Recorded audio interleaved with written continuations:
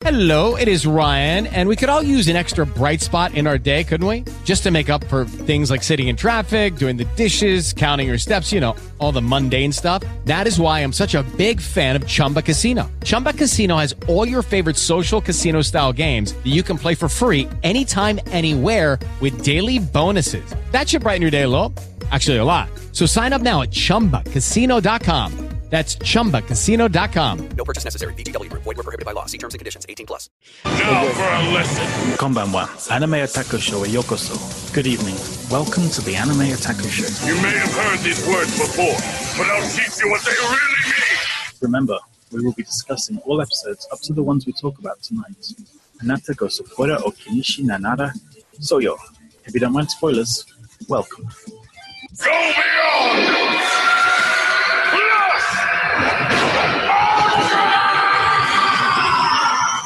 Hello and welcome to the Anime Otaku Show, where I look for my notes.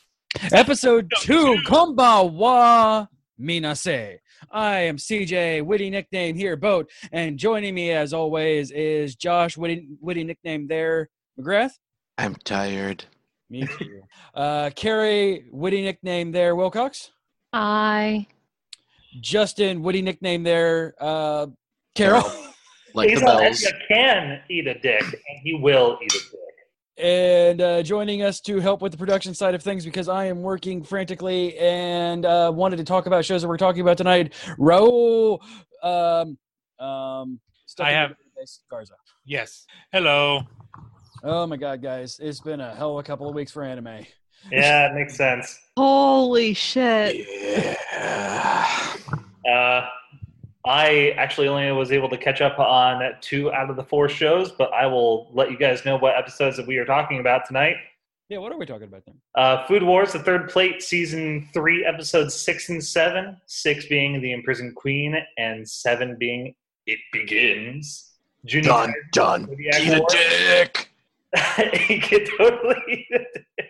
The Zodiac most War, Episode 6, Even a Champion Racehorse May Stumble, and Episode 7, In Like a Dragon, Out Like a Snake, Part 1. Recovery of an MMO Junkie. An M&M junkie? Eminem, that is me. This is the anime about my life.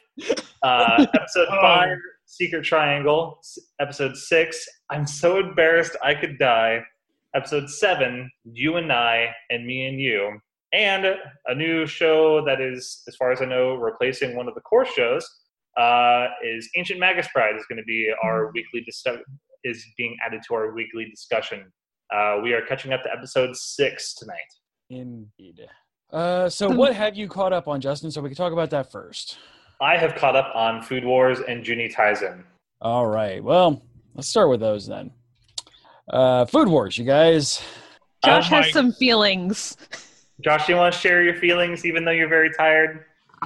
The most recent episode legitimately made me angry. Oh, yes. Oh. Because I can understand what they're doing, and I can understand why they're doing it.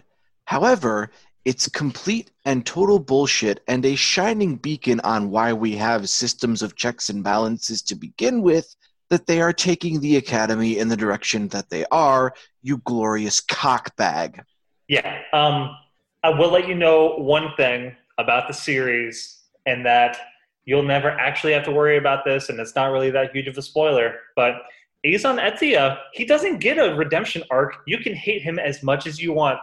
Good. Yay! You can continue to hate his He's face. on because they pronounced it Aizen in the show, and I like comparing him to Aizen Sosuke from Bleach. they call him Aizen in the dub? That's a completely different spelling. Well, you can. So is there, and there. Yeah, but it's they Inflection. say it. They plainly pronounce it in Japanese as Aizen. I must have been mishearing it though every time they heard his name, or I just read the name. Or and I'm like, Azon. I'm just gonna copy. I'm just gonna find and replace Azon with Aizen. No, Aizen was actually cool. And Azon's Ulf face Groban is being not turned into necessarily- like an awkward amount of comedy relief whenever you see the obvious stereotypical villain face from him. So, Carrie knows. It gets played for really great comedic effect. Oh, it's fantastic. I am really super looking forward to this Shokugeki, knowing what happens, of course. It's actually pretty damn exciting. You get to see pure and righteous fury Soma, and I'm real excited for next week. Excellent. Yeah, you're going to love next week for a number of reasons, and Soma is only one of them. Nobody makes Color Star girls cry, because they are waifus for life. Right? It just makes me angry, because I never understood what Japan's hard-on is for all-powerful super councils of students, but there's no way any of this would ever hold up in an actual court of law. Nope. And it's complete and total bullshit, and it's kind of infuriating. Well, you see, the thing is that Totsuki Tea Ceremony School Academy, or wherever that place is, they are known as a sacrosanct individual state. They're not part of Japan. They're Rome, essentially. And they even mention that in the episode where it's like, yeah, things operate here differently because we are our own thing. So, yeah, but Josh, you also kind of have a point. This trope has always been kind of dumb, and it's not really well played at this point in it. And it's like, it's especially irritating because this is a guy who was exiled. Yes, exactly. He should have no claim whatsoever, regardless. Already pull on these students. Like, these are children. Exactly. I think they're not people known for making clear, logical decisions. Yeah, I think. Get your torches out! We're burning the school down! I think it was addressed more in the manga how he did some shady business deals and stuff to kind of bribe them onto his side. Yeah. Azami is almost comically evil, but it's still. I think the anime is doing a really great job at giving the whole Erina has really legit PTSD and for good reason. No, that's fine. I'm okay with him as being like horrible jackass father antagonist. I'm not. Well, I mean, trigger warning. This really gets to me. I'm not saying I like him as a character. I'm saying he's well designed to make you want to despise him and skip rope with his guts. Yep. Evisceration game he the likes fact to play. that he doesn't he has soulless eyes. They are just dark voids of nothing. So they're scribbled in. He's the anti-spiral. Yeah. I am kind of torn though. I am torn between flat out not wanting to watch the show because of him. Because as a father, like I said, I don't joke. Like those kind of parents just legitimately turn me off of a show. And I knew I kind of knew it was coming, but still it was just at the same time, it's just like, no, I don't want to believe it's going to be that bad. But, and also all right, so we know, I'm assuming it's his father, Master Roshi, Chef Roshi. Yes. Azami is the son-in-law. Okay. Yes, he's not even biologically related. So it's her mom's father. Yes. Okay. So Chef Roshi. Which is what I'm going to call him, by the way. So he took his wife's family name? Yes. When a son is marrying into an esteemed family and the daughter is the one of the esteemed family, it is common in Japanese households for the son to be adopted into the family and take on their name. This is also the case for inheriting businesses because they want to keep the business in the family. And so if the business owner only has a daughter who's not interested in running the company or doesn't have any kids, he'll adopt his successor and keep it in the family that way. This is what made that particular thing in that Japanese RPG that I'm not really allowed to talk about lest Josh kill me. That's the reason why that makes more sense than just that dude's a douchebag.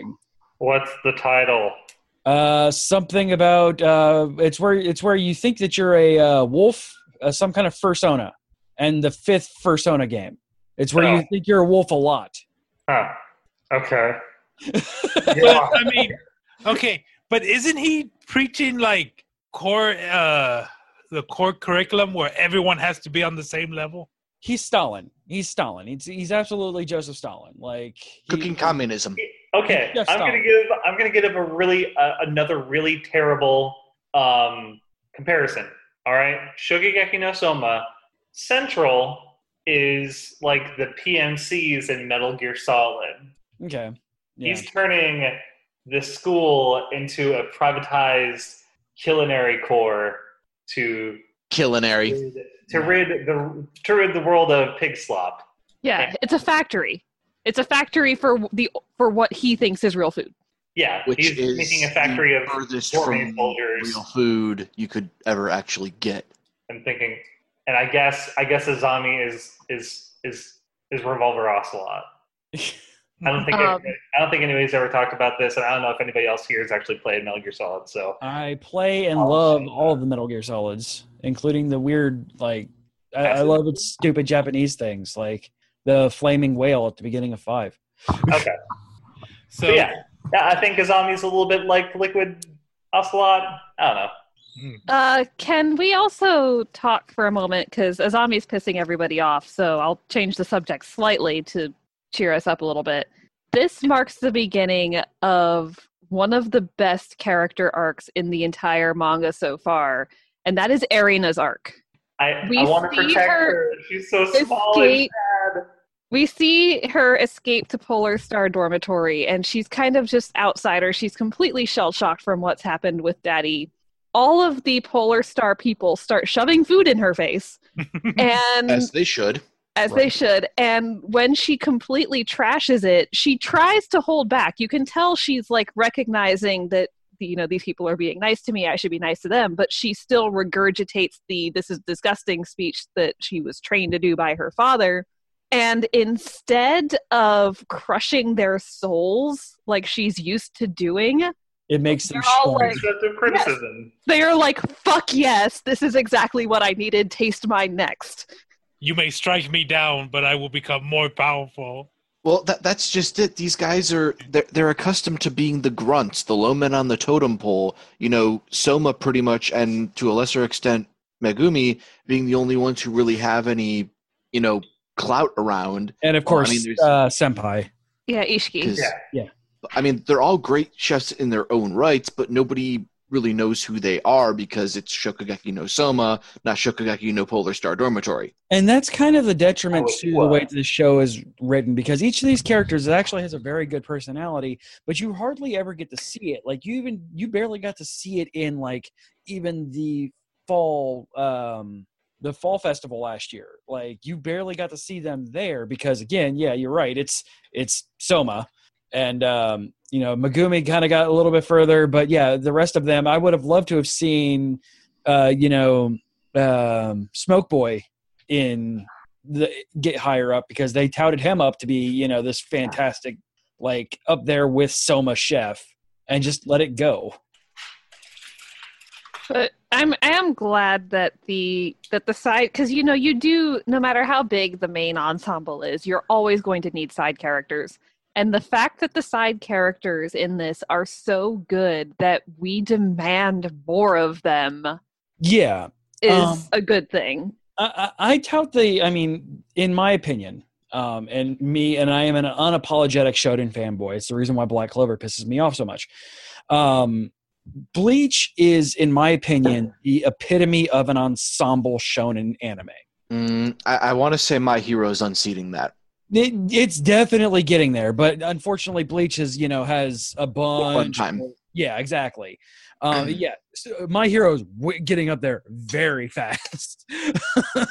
But that's definitely the one thing is, I want to know more about these, and that says something for them, but it also says something that we're not able to get that because we're doing an almost Dragon Ball Z approach to this, where it is bad guy after bad guy after bad guy after bad guy after bad guy, and all of them have to be beaten by Go-Soma.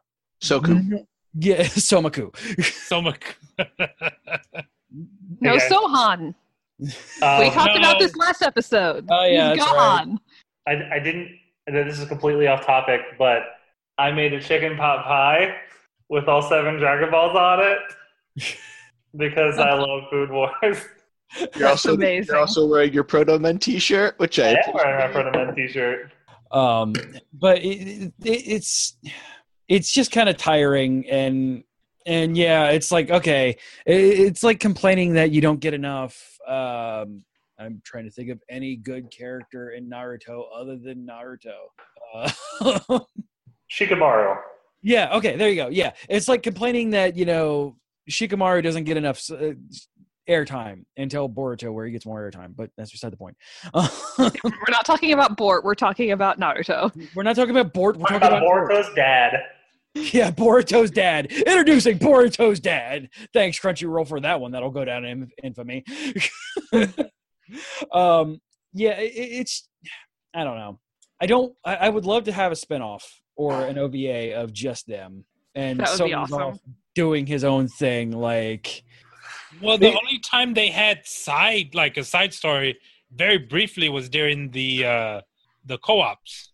exactly, and that's an issue. And like I said, they're doing a breakneck Dragon Ball Z approach to this, and there's a reason why like a bunch of people hate Dragon Ball Z for that exact reason. Bleach gave downtime where they had the characters interact with each other. My Hero has quite a bit of downtime where they allow the characters to get to know each other. Shonen does not have to be bad guy, bad guy, bad guy, bad guy, bad guy. You can have episodes where you have where you give Goku and Piccolo a reason to start liking each other because now they're getting to know each other on a personal Hey, level. want to drive cars again? Exactly. You can have those, and they even if they're filler, that's fine. My Hero didn't need to have the internships of everybody else, but damn it, they did it and they sold it. And it was fucking amazing. Oh, I agree completely. talking about segueing, let's segue. Drink. Yes. Oh yeah, me messing up a word. Talking about excellent backstories on each character. Our next show. Oh my JUNI god. Taisen. All right. Oh my god. So, congratulations. Rip Monkey. I'm so angry. Right? I was wrote down wrong. in my, I was wrote very, down in my very notes, wrong. maybe this is one of those dark animes where nobody wins. Like where the bad guy, the antagonist rabbit either wins or turns out that he is not an antagonist at all. Like The he's like- antagonist cat wins. Exactly. Everybody clap your ball of yarn. Speaking of antagonist cat, Drunk Fist Assassination Tiger. Adorable. Fucking amazing. Oh my. Drinking the flamethrower fluid. Yeah. It's lit, literally. No fucks given. So lit. Yep, she just does not care. It is like, oh, this is kind of alcoholic. So in the fifth episode, I asked to myself, did Rabbit know that Snake's power was being able to see the ground? Nope, he just wanted to kill somebody. This show kind of has a similar issue where, I don't know if any of you guys watched Gotham or not. No. It is set up, resolution, set up, resolution, set up, resolution. Like there's no like, There's no fluff. yeah. There's something almost comforting about the setup resolution format. Yeah, I mean, it is kind of almost Monster of a Week, like in a sense. But Yeah. also, like, there's not very much tension because 9 times out of 10, whatever you're introduced to is going to get resolved in that episode. Yeah. And admittedly, it is kind of a downside to the 12-week kind of format. Like, you don't really have, unless, especially at a show like this, you don't really have time for a filler episode unless, not having read the manga. Justin, have you read the manga for JUNI TAISEN? No, the manga is going at the same pace as the anime. The Oh. light novel is already finished, though. Oh, okay. Have you read the light novel? No, but I spoiled myself on some stuff today, so I'm keeping mum on that. Good job. By the way, welcome to my world. I do that all the time. It's like Yeah. I'm doing research on a character like, Well, shit. I actually knew about Monkey on our last episode because I was doing some research on her background. I'm like, well, fuck. Some of the stuff is really anticlimactic, though. Like, they show Horse surviving only to show him dead in a bank vault the next episode. You just see sheep. Yeah, and then you see sheep lying on the ground in a puddle of blood. Yeah, I'm a little salty about Horse dying that way because that's my year. And now I would have much rather him being killed off screen by Ox. Like, if I'm giving the two of them, I would rather him be killed off screen by Ox. True. And that was the problem is there were 3 off-screen deaths this episode, and all of them were infuriating. Yes. Like, the previous episode, we saw a monkey fighting the bird swarm and rabbit, and then monkeys having her guts fished around in for the jewel. No, they showed monkey dying. Her getting stabbed. Yeah, they showed monkey dying on camera. Yeah. I must have missed that. Yeah, because it was she goes, well, why if I can sneak up on him, I can end this now. And wait, why is he using a master's technique? Oh, that's how. And there's the head. Yeah, just the off-screen deaths are really kind of irksome, especially because they were some of the characters I liked the most. And we were all rooting for Monkey's pacifism plan, and it's like, well, shit. So, Rat Hero. Well, and then on top of it, you also get, like, you get attached to these characters, like, with Sheep's backstory and stuff. And also, in an anime where people are supposed to die as part of the plot, you kind of expect for some of them to be on screen. Yeah. Yeah, this show does have a little... Okay, so this airs... Tuesdays. So... It's not like a weekend show like where I'll get to later with Dragon Ball Super, where you're dealing with like Saturday or Sunday morning kind of stuff. This is Wednesday night that it's airing, I believe. Oh, it was like Tuesday. Oh, yeah. Yeah, it airs Tuesday. So it's Tuesday morning that it comes up. So it's airing Wednesday night. So there's no reason for them to do all of this pulling off-screen deaths other than being not wanting to be hyper aggressively showing deaths. Then don't give us deaths. Don't give us an anime based around death. It's an anime about killing people. Well, okay. Literal anime about death. Wars, death, and re-death.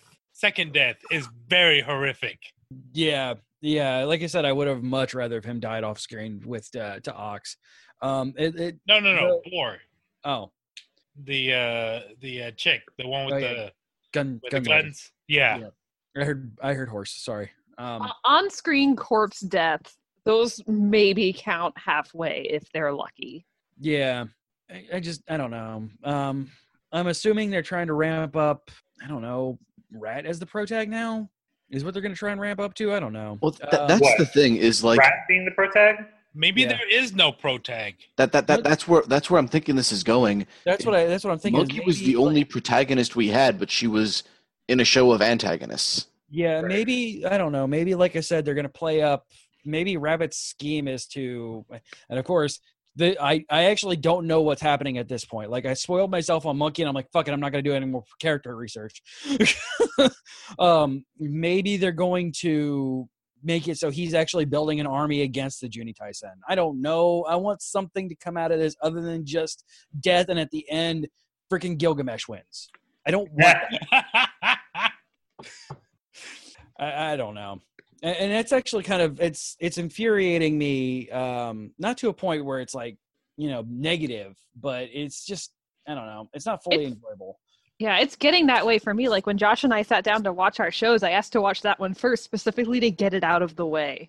Yeah, I could see that. Like, I mean, the real world is a pretty shitty place, especially right now. I watch things like anime to get away from it, not to be thrown into uber grim dark horror. And I'm okay with doing that, but if you're gonna give me grim dark horror, don't half sell it.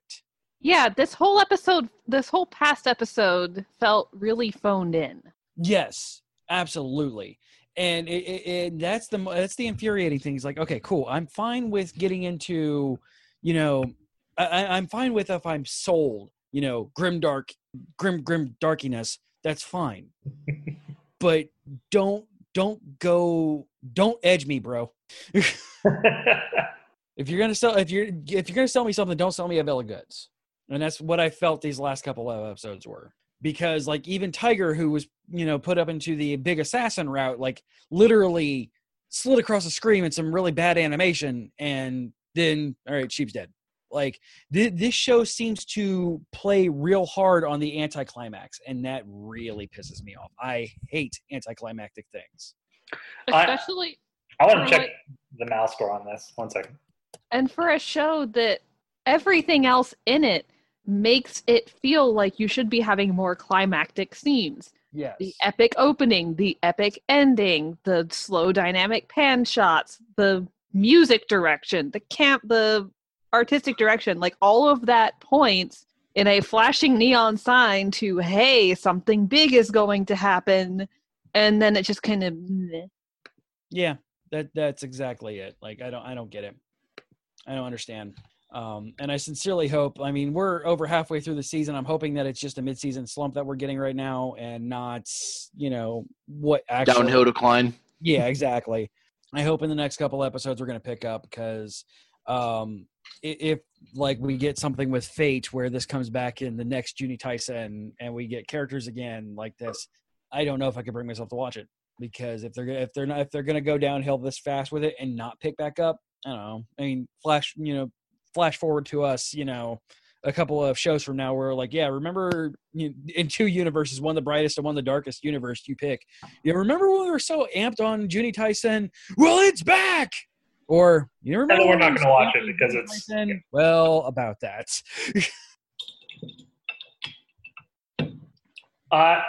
I'll be honest, I think this is the last point that I can make about the show. Well, last 2 points that I'll make about it. Really invested in the beginning, right? I was even watching with Erica, and we were watching it every week. We watched these 2 episodes today, and she's like, I don't really care about the show anymore, which makes sense as the whole anticlimax thing. And also,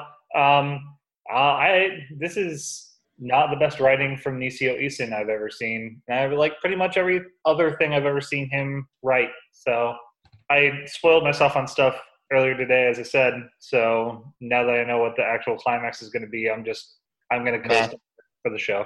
Fun. That's a rousing thing. By the way, that is what we call spoiling without spoiling. Congratulations, Justin. I mean, I know what a climax is. Yeah, but your reaction to it just kind of set the mood for all of us. By the way, sorry. My mood was kind of going in that direction anyway, to be and perfectly so was honest. I. Like, no, I mean, even knowing like that you are kind of bullish on what you spoiled yourself on, like it's just that's not exactly a pull for me to continue to root for this show. And admittedly, we're already halfway through, so I think we could. What's 5 weeks? Yeah, we could suck it up for 3 more of our shows. And just kind of move on with our lives after that. But it's such a sad thing when we were so hyped on this. So it's like, all right, cool. I get a new battle royale, and that's kind of what I wanted out of this. I knew what I was getting. I was sold a hyper bloody Fate show, and what I am getting is Fate X Sunday morning Dragon Ball Super, and way less animation. Yeah, exactly. Oh, yes. The animation drop is real in this show. Yeah, it was really nice in the first 2 or 3 episodes, but the amount of rotoscoping, like awkward, definitely not Kino shots are definitely throwing me off. And like my problem with this show now is like I was okay with the show. It's like it's not my general cup of tea. But it was an interesting premises. I like things that, work with Zodiac-related stuff. Yep. And Monkey was there. I don't like shows where the bad guys win. And right now the bad guys are winning. Yeah. And it doesn't seem like there are any good guys left. So when anime is one of my methods of escapism from, the shitty real world, I need heroes. Yeah, I'm kind of with you there. So, speaking of heroes, let's move on into the greatest hero of all time, Kanbei. Kanbei-san! Oh, Kanbei. Recovery of MMO Junkie. Justin, are you going to plug your ears? I'm probably actually going to head out for the rest of the night because it's already almost 11 o'clock. Legit. Have a good night, sir. You Thanks, too. Good luck with Justin. your work, CJ. I'm finishing up. I'm sending my boss an email right now. Good night, everyone. Only taking me until Nice. 11. Hi, Justin. Love you. Love you. And I'm not even done with it because I still have to do stuff with the programmers. Yay. So, yeah. Oh boy, you guys. All right. So we were just kind of really grumpy about JUNI TAISEN. Let's turn that on its head and talk about the wonderfulness and amazingness that is MMO Junkie. It's so good. And that's why it's one of the two shows we save for last in this block. It's like we start with JUNI TAISEN because we want the grimdark over with.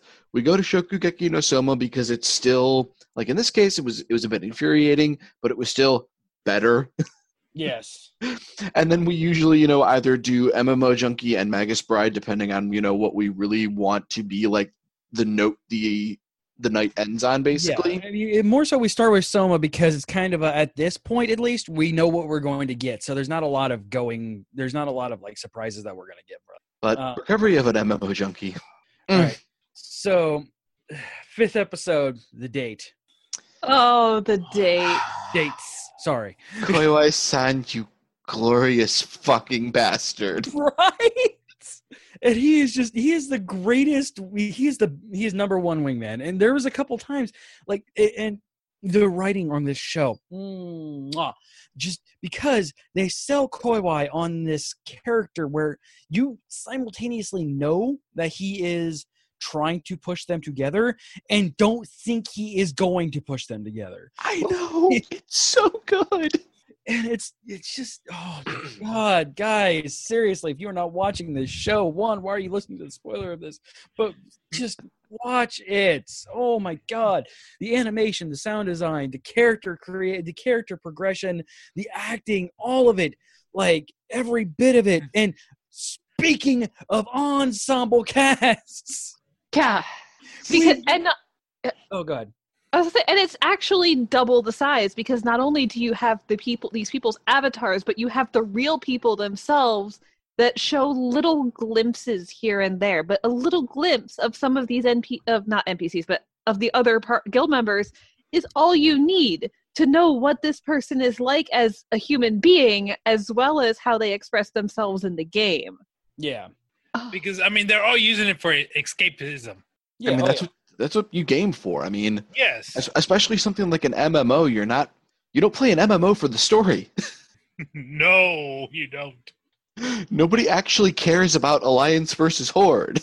Also, Kanbei-san. He's such a good boy. He's such a bro. Just the fact that, not only is he the guild leader in the sense of, he's the guild leader, but, he is everybody's confidant. Oh, and I know how that is. Yep. I think all of us here on this show especially are those kind of people that are like, yep, just you can tell me everything and I'm not gonna ever say anything about it. Well, sometimes some people just want an ear. Yeah, oh yeah. They just need someone alive, breathing, just to talk to, and just having someone there is good. Welcome to talking your problems out with the Geek IO crew. Right. Also, this show does not artificially create complications for no reason. Case in point, Moriko could have chosen not to PM Kanbei about her Smurf and tried to live some kind of crazy double life, bouncing back and forth between characters. Instead, she encounters him in-game, he starts talking to them, she PMs him to be like, hey, I'm smurfing with this guy I know. And Kanbei-san, being the brilliant son of a bitch that he is, it's like, oh, it must be that other guy from the convenience store. Yep. Which, can we just stop for a moment and appreciate the sheer majesty that is Koai-san's character? Oh my god, his expressions. The muscles. His character is the greatest thing ever. His character is so brilliant. I'm going to roll a girl. Hey, I'm going to roll a girl. Boom. Clearly this girl's last name is Armstrong. Oh, yes. Flex with me. But, talk about someone that's actually trying to understand someone's world. Right? Yeah, it's like, okay, I don't play many games. I'll just try this game out. But the funny thing is, like, even though he's just quote-unquote trying this to understand them better, this is part of his master plan as a wingman. Yes.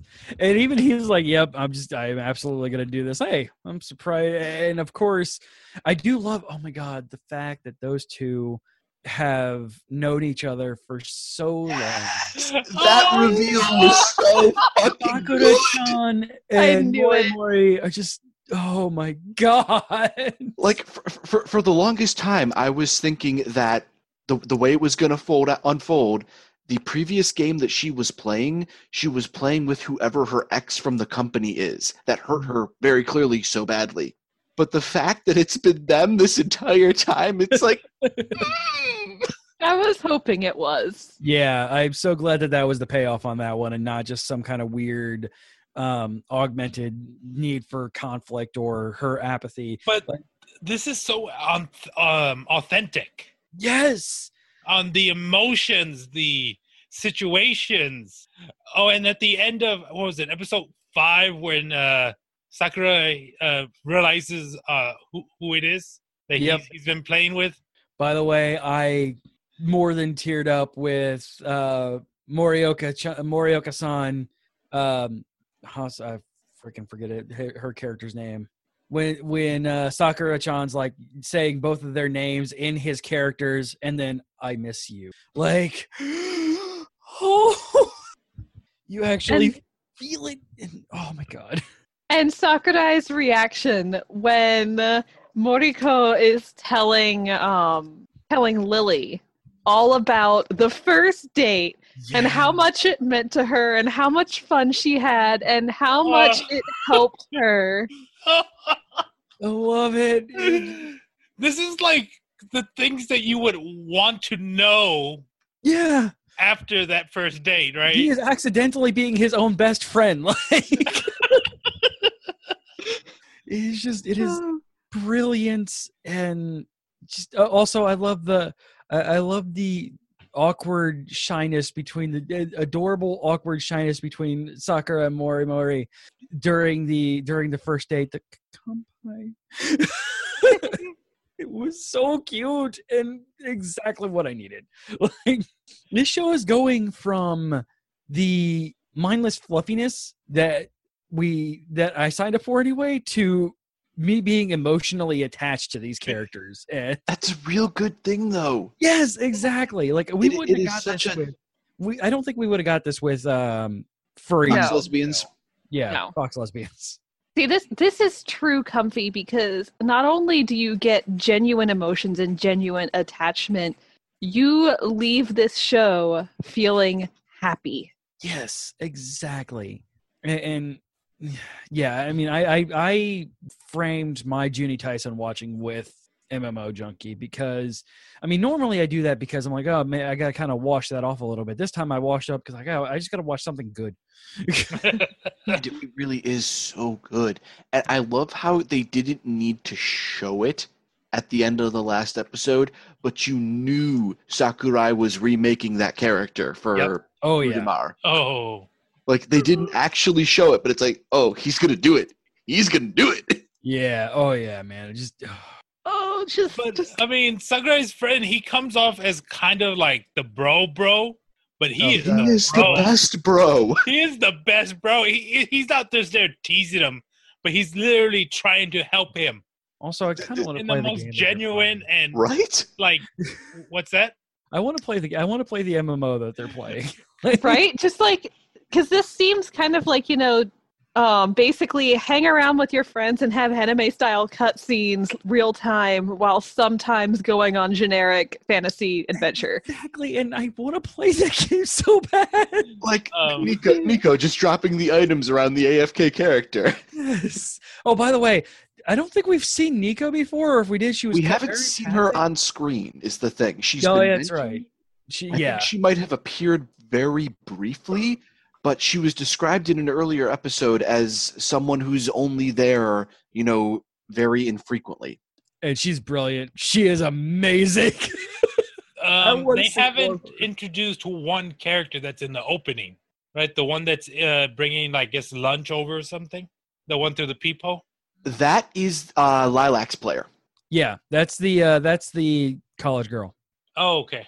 And the ending credits with the boss coming in through the window. Still the best 3 seconds of my life. Nope. And that I have been there where it's like the ending credits where she's just scrolling and then she's like slowly getting tired throughout the Yep. Oh yeah. evening and into the The morning. gradual melt into the chair. I'm Yes. kind of dealing with that right now, guys. Thank you for keeping me awake. I mean, there's not much more we can say other than just continuing to lavish praise upon this show. So if like, I kind of wish if I'm gonna put any negative on this, and this is only because sometimes you have to. I kind of wish Morioka wasn't as vacant about those around her as she is. She is kind of a very selfish person, and I understand that is kind of she's going to break out of that shell. It's inevitable she's going to break out of that shell. Well, But it seems a lot like she shut herself in. Yeah, she is deliberately checked out right now. Yeah. And again, this is just a small criticism of me. I kind of wish she was just a little bit more, not selfish, because she also does selfless things, but Yeah. just I don't know, that might be just because that one's a little too close to home for me. Yeah, and I think it's part of her story because she was very much in the Japanese corporate, the company before my life kind of mentality. And she quit to become a NEET specifically to focus on her own happiness. And so she is deliberately walling her off into a world that consists of me and my friends who I see on the screen in front of me. And the story as a whole has to involve her coming back out of that. Yeah. She is an elite NEET. Yes, elite. Because she chose to be a NEET. Yeah. And Nico was joking about becoming one as well. Yes. You know what else is neat? Eh. Ancient Magus Bride. Ah. So let's talk about shows done amazing, shall we? So one, God damn it, Carrie. I blame you for this. I take full blame for this. I have become overly obsessed with this show. You should be. It's the thing. It's so damn good. It is a near perfect piece of television. Like, not even just anime or animation. Like, it is a near perfect piece of television. Like, it is probably my favorite thing that I am watching right now. Like, absolutely. And that is including the fact that I have another show where I watch television. Like, I watch a lot of TV because I podcast about it. And this is probably my favorite thing that I've watched in quite some time. It's because it's so damn good. It does not miss a single beat. And it's good in a unique way. It's not the good that is, MMO Junkie, where everybody is, this perfect kind of like yourself thing. This is a near flawless fantasy. Yes. You want to just dive right through the screen and roll around in the grass in front of Elias's yard. Exactly. You want to snuggle the furry dragons. But because the fantasy is anchored in a reflection of our world, it feels that much more real and alive and beckoning. Yeah, it is not just a, hey, this is, super hyper elves are everywhere kind of thing, but it is an absolute, like you said, it is our world. Like, it's not, Earth X. It is actually Earth, and it is this, it's this Fae side of things, and it's just, oh my God. Makes me want to go meet my own neighbors. Right? But my neighbors probably are not cute, naked pixie girls. Hey, they might be little Deku brush thingies. Right? I love how everything is a neighbor. Everything is a neighbor. Like, she's a neighbor that kind of just takes care of the place. She's more than a neighbor. She's kind of the landlady, I guess. And the premise of Elias buying Chisei at first glance seems problematic, but the fact that he legitimately wants to see if he can help her. Yeah, he wants to save her. He's told her his motivations and what he wants to do with her, but is not pushing it on her. Yep. And he always lets her make the choice. And it goes back to the proper dominant and submissive relationship of this. He is very obviously the power part of this. He is the top. He is the man. I mean, just wait until you get to episode 7. Yeah, I've with all the work today, I have not been able to watch episode 7. So I've only been able to watch episode. You are in for a treat. Not through lack of wanting to do it. I honestly, I've been working now for since 8 o'clock. 15, 16 hours. Yeah.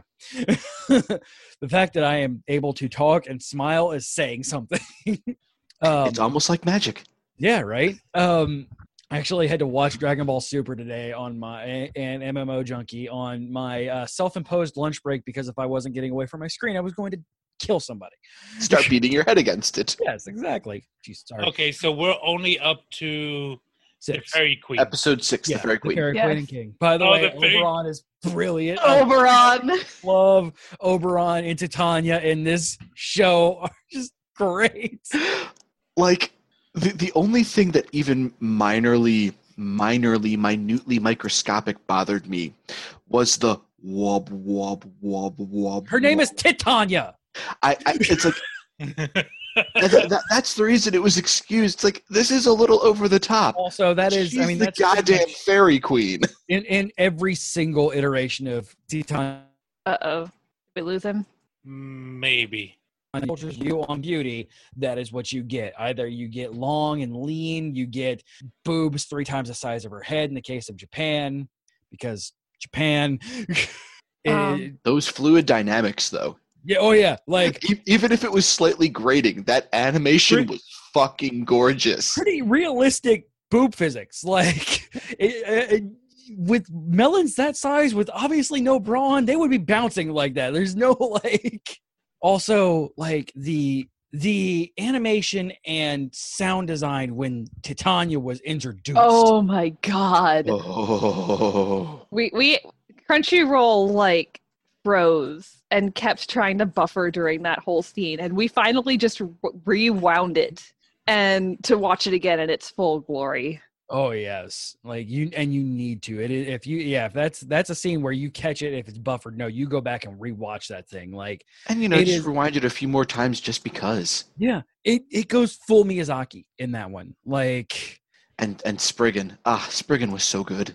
Yes, Spriggan is amazing. Don't you ever come? Just this compact little armored like gnome person who takes no fucking shit. Yeah. By the way, also I spurged the entire thing because I only watched episode 1 for the Passport to Japan contest from Crunchyroll, and so I went through all of this and like almost immediately, like you are put in the fact that it's like, okay, Elias is this amazing creature. He's small fry. Like in the grand scheme of things, he's not even that old. Yeah. Oh, talking about old. Can we talk about the tree dragon? Dragons. Oh. The dragon episode, man. I think your video froze, CJ. Oops. I don't know. Maybe. I mean, it's frozen on a pretty fantastic face, but. Yeah. So yeah, tree dragons and the dragons in general. Like one. Happy dragons. Norway. No, the Norwegian or Iceland. Landscape that they painted. That was paint, you guys. It was glorious, and it was amazing how they switched how every scene looks different. Japan looks different than this England thingy that they kind of got going for them, looks different than Norway. Like all of it has a unique sense and look and sound to them. Each area you could tell is different, and that is So what's interesting is that she's in danger, but not in like really like he's always in her shadow. Yeah. he's a half of a shadow or whatever it is. Yeah. But he waits until she wants the help. Yep. Yeah, he lets her make her own decisions and choices and mistakes, and he only intervenes if she either, directly asks or she doesn't have a choice. Yeah, like when she passes out because she doesn't know how to control her own power, as seen with the, oh my god, the cat thing. So you know how this show is great and has baby fuzzy dragons, and you could see the itty bitty fuzzies. Oh, on wait, them. wait. Before we go away from the dragons, CJ, on like how they view death. Yeah, Like Dude, that was beautiful. I wept. Chills.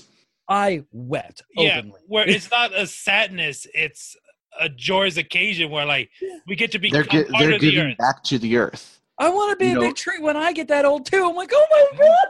And the perfect, the icing on that cake. When you have need of a wand, please use one of my branches. Yes. Ah! Oh my god. So like, if she does it, I will stop watching that show right then and there, because if she does not honor that dragon's request, you can damn guarantee you. she is going to. That is not even a question. So all those beautiful, breathtaking things. This show does gore and horror like it is perfect. Oh my god, the cat episode. Yeah. No lie, that episode like hurt our roommate. Yeah. Like she cried because of that episode. And when you can evoke those kind of emotions, Exactly. Hey, JUNI TAISEN, this is how you do horror. Like, right? And you genuinely you still feel these characters. Like, this man is just trying to. He was desperate. Wife, and he will do anything, include literally selling his soul to whatever will take it, just to save her. And it's never a malicious thing. Like, he will do literally anything for her. That's the thing, is he doesn't become malicious until she breaks. Exactly. Until it fails and he's literally out of options at that point. Yeah. That's when he snaps and becomes something malicious. Like, yeah, he was a little screwy, maybe possibly enchanted by the sorcerer at that point, which, by the way, fuck that kid. Right? Like, even more than Azon, fuck that kid. Yeah. That sorcerer could... Phrasing. No. Asterisk. Yeah. Could the sorcerer have just been lying to him that he couldn't do anything? No, I honestly think... here's the thing. That sorcerer is purely out for their own interest. Yeah, I honestly think the sorcerer was saying, hey, this might work. I don't know. I'm not going to try it. You're stupid enough to try it. Go for it. But it might work. I don't know. And yeah, it was an experiment. Again, but take in mind, and this will come in later, I guarantee it, the sorcerer has not lied every time he has been on screen. He has been 100% honest. It has been evil honest, but he is absolutely lawful evil as of this point. Like, it reminds me of, and obviously not, or they claim not to be evil. There are some evil ones, but the Aes Sedai from Robert Jordan's Wheel of Time.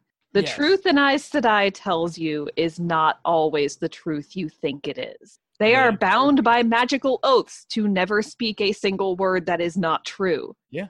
That doesn't mean they can't make you believe whatever they damn well want. I can tell you the truth, but I don't have to tell you the whole truth. Yeah, called careful omission. But it is just, and also we got the power dynamic between mages and sorcerers in this one, and not just the explanation of the gloriousness that is Angelica, that she just described it in passing. You actually got to see the difference between mages and sorcerers, and they animate that so well in those two, how those two are. So, assuming you don't have any kind of negative things with, that come with apparently being a sorcerer, which would you rather have? The magic or sorcery? Magic. Magic, hands down, because magic. The thing with the way this series presents the system so far is sorcery is basically understanding the code of the universe and tweaking it to, do what you want it to do. And as anybody who works with code knows, if you do one thing even slightly spaghetti, there's a good chance you're going to cause a catastrophic crash. Yes, but however, and this is the reason why I would choose sorcery in this one, knowing the absolute code of the universe and being able to manipulate it to my my will, I don't have to rely on other beings that can turn against me, as you know, is shown a couple of times where the fairy's like, yeah, I don't want to do this. You are relying on your own ability and being able to see the very fabric that is the universe, and that is very fascinating. It's definitely interesting, but I honestly, I'm just more drawn to that cooperative, harmonious, working with your neighbors. Yeah, compared to, I mean, I don't know if this is true, obviously, but I can definitely picture mages perceiving sorcerers as doing what they do by force. Yeah, they called that out. The Ariel flat out said they're lawless. They're they just do what they please, and it is absolutely just poured out. Yeah, they are. They don't ask. They just do. And that's the thing, is it hasn't been shown yet, but I'm almost positive that there is a dark cost to sorcery that we're not seeing. I think it's the reason why you kind of see the fact that only the sorcerers are the negative points on this one. So I'm wondering, yeah, exactly. Like if they have to see the door of truth, to use a Full Metal Alchemist thing, like their power seems to be very like Full Metal Alchemist to me, where they have to pass that point of no return in order to grant this amazing power. Well, it's not quite that so much, although I'm sure that may have some implication of doing it, but we don't always see the other side, like when magic is being done, when Chise is sending off the corruption, you see the area there and, their cooperation in trying to disperse everything, which, by the way, that scene. Oh, right. Holy crap. Fucking beautiful. It's like something out of a Final Fantasy. Yeah, because really she could have just like cleansed them. I mean, just killed them and like got rid of them, but she cleansed them. Yeah, she did the right thing. But I'm worried that, especially with the introduction of the little silver-haired bastard, we're going to start seeing the actual the grimy underside of the sorcery, like when Blondie Alice teleports and she pulls on that pendant to do it. Yeah, I can almost guarantee you there's some type of spirit imprisoned in that. Yeah, possibly. Yeah. Yeah.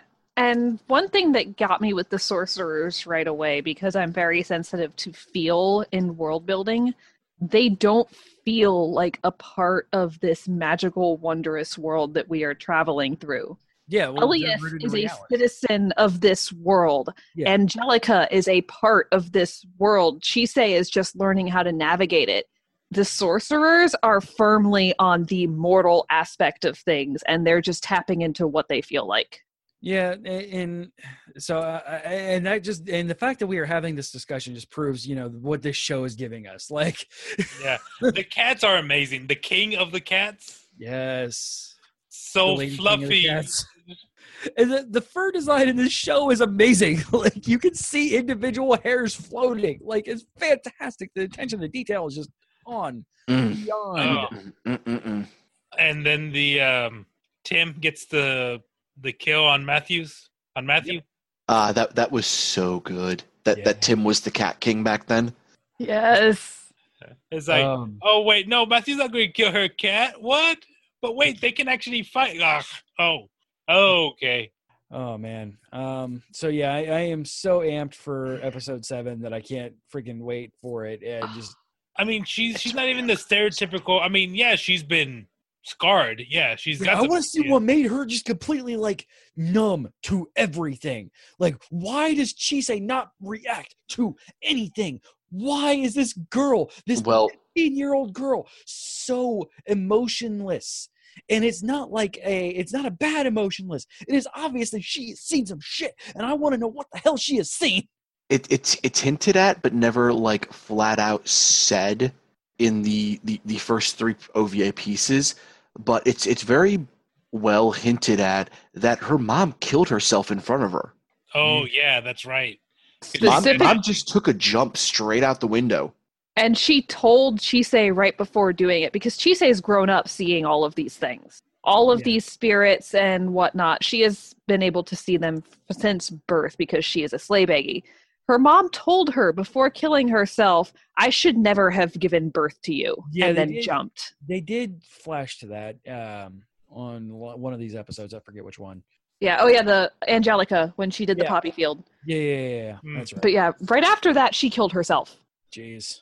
Man, but the spirits are so adorable. The lizard that keeps crawling. Yeah, little lizard. The cat thing. axolotl, dude. I love the axolotl thing so much. Right. There's one that's coming up that this is just background. It's not spoiler. It's a sheep caterpillar. Yes. Woolly bug. It was in Woolly bug is the so- Oberon and Titania episode. It was. They were the things napping around her when she was at the tree. Oh, okay. Great. Yeah. Which, again, Oberon. Right. Do you guys have Oberon any was kids so yet? good. Oberon is that anime trope that normally bothers me, but they keep it just subdued enough to not be overbearing. And then she It's sticks the not that dogs up. Yeah, that's the thing. It's not that he's subdued in it. It's that it's perfectly counterbalanced by the regalness that is Titania. Yes. You have her awe-inspiring majesty and Oberon's pure chaotic neutral. Yes. Because he is Fae. He's going to do whatever the fuck he wants because he thinks it's entertaining. And also, who's to say otherwise? Because I can almost guarantee he will kick anybody's ass. And I am Undoubtedly. I mean, he's you do not introduce characters like that without that is Chekhov's tits right there. Like, they will come back in force. Like, if they don't directly fight the sorcerers, they will I'm calling it here. If they don't directly fight the sorcerers, they will grant their powers to Chisei to do it. I mean, we saw her get a pretty big infusion of magic straight from Oberon. So yeah. I am anticipating them being a fae a spirit that grants her power to use against the sorcerers, or As something long as- along those lines. As long as that doesn't end up killing Chisei. I don't think that'll happen. Honestly, this show doesn't seem to be that. This show seems like Elias would kill him, let himself die before Chisei is going to end. And also, it is very obvious that this is a redemption thing for both of them. So I don't think that, because they hinted at a very blonde dragon keeper dude hinted at a very dark side of Elias. Like there's a reason why he's only half baked, and like I cannot wait to see what that is. And I have a feeling it's trying to some kind of manipulation between magic and sorcery. Watch the next episode now. I will tomorrow. Yeah. I will tomorrow. Or I actually might hold off on it just to not have to bite my fingers off until the next episode. Also, I did in the cat episode, the sorcerers refer to Elias as the Pila Murialis, and I looked up what that is. And it is a Latin phrase meaning wall spear. When Roman legions were occupying ancient Britain, they had these gigantic four-sided posts that were sharpened on both ends, and they would drive them into the ground as stakes to protect their camps. So that's what Pila Murialis is. Interesting. All right. We have time to talk real quick about Dragon Ball Super. If you want, I'm still behind on it, but there is one important thing that we need to say about Dragon Ball. Okay. Bulma. Rest in peace. Oh yes, rest in Yes. peace, Bulma. Yes, absolutely. Wow, she has been voicing Bulma since Dragon Ball. Yeah, they don't change They don't change voice actors very much in Japanese Dragon Ball. Like they just that's the reason why Goku's voice actress is like 80-something years old or something like that. Can you pronounce Bro, have you his watched name? the last couple episodes? Yes, I'm actually up to date. Okay. So you remember last episode where we got the last time we talked, we got the Patara fusion between Kale and Khalifa, Yes. called Kefla, who was able to handle Super Saiyan God Goku in base form. So Goku goes blue, and she's just like, all right, I'm going to go Super Saiyan. I'm still going to whoop your ass. Yeah, it's just this like one up, just like constantly, and then Escalation of arms. yeah, and Oh, then speaking of arms. and then Goku just like goes Ultra Instinct. Yeah, Goku loses to Kefla very badly in blue form. Like Because she blue beats form him. is the mix of ki and God power, right? That is the fully controlled God key. That is what creates blue. It is there. It is red is an uncontrolled God key. Blue is focused. Ultra Instinct is beyond that, and we get back the Ultra Instinct, and He goes beyond. he goes beyond. But so does Kefla by going Super Saiyan 2, and she is still she's outmatched, yes, but she is still pace to pace with Ultra Instinct Goku. She is as strong as Jiren is in just Super Saiyan 2. And eventually she goes Kid Buu and starts just firing lasers off everywhere. Yeah, I think it's just the experience that Goku has, right? Oh yeah, absolutely. It is 100% the fact that one, he has experienced Ultra Instinct before, and he is a martial artist through and through. And he has been a martial artist for now going on 20-something or 30, almost 30 years. I thought he was older than that. I don't Yeah, know. because Gohan's an adult. Well, yeah, but he's still in school. So he's like maybe 40. But he's been a martial artist and knows these things and has tapped into these things and has been trained by Whis, who has mastered Ultra Instinct. Oh, and then the little flip using the charge Kamehameha. Yes. To just use it as a boost over the energy wave. Yep. Kefla's energy beams are the coolest looking things I've seen in a long ass time. They do so well on animating her. And I want to point out the fact that Dragon Ball hasn't always necessarily had the best well-rounded female characters. Nope. Kefla is not over-sexualized. She is not, flirty. Marginalized. She is not martialized. She stands toe-to-toe with fucking Ultra Instinct Goku, and she doesn't break a sweat. She is like, not only can I win this, I will win this, and I will win this entire thing, and you can't stop me. And that is brilliant, especially for Dragon Ball. Yeah, Dragon Ball has been kind of a sausage party. Yeah, and I don't know what changed in the writing staff, but for the female side of things, 18 is so good now too. Her and 17 are working like brother and sister again, and it is just amazing. Next episode is actually it's their episode, so probably when they get knocked out of the tournament. And then Frieza's just being his regular vulture, just roaming around. I wonder what he's going to do, because after Goku gets knocked out of Ultra Instinct, Frieza's like, yeah, I still need you to do work.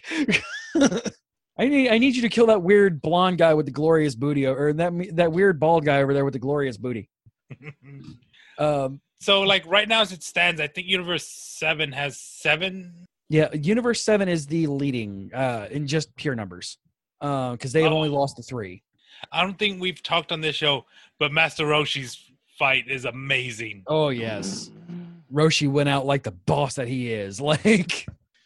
I haven't watched those episodes, but I made it a point to watch the that sequence with Roshi, Yes.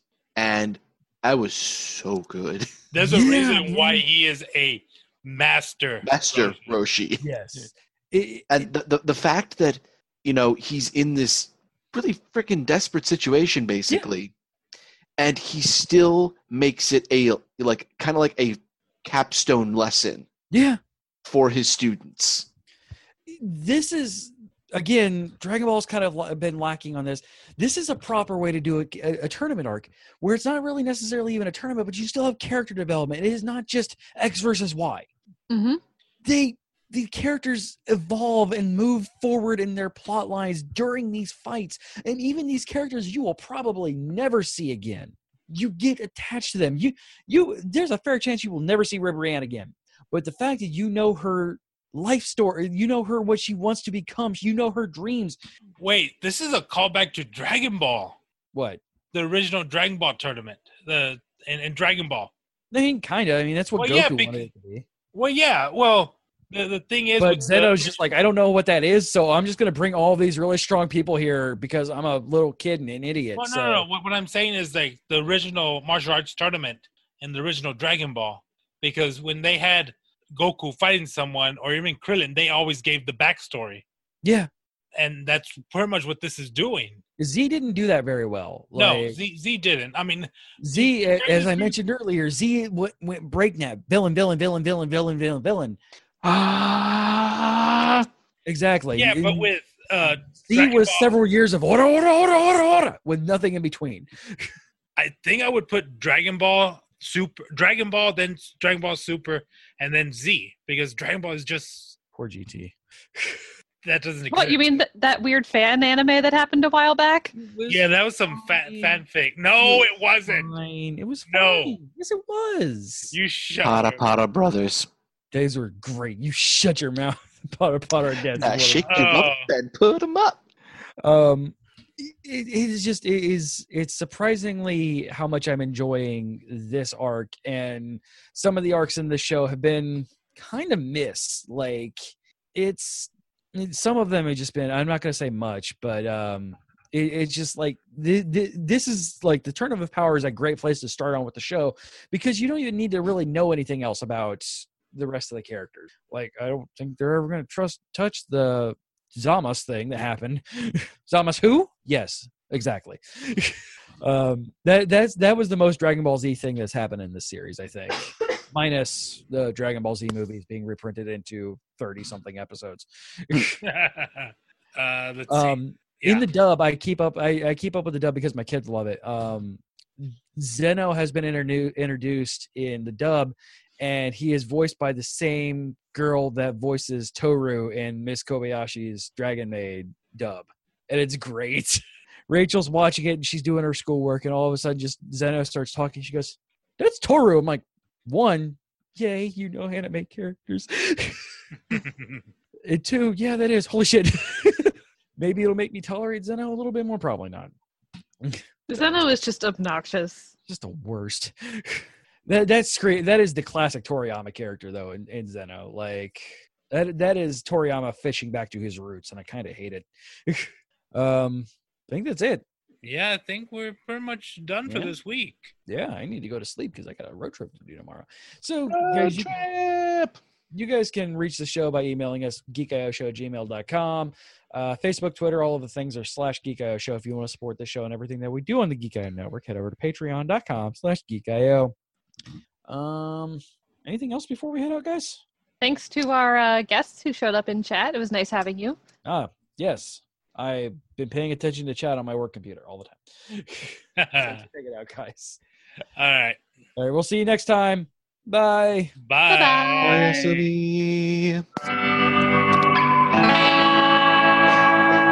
This has been a Geekio Media Network production. Copyright 2017.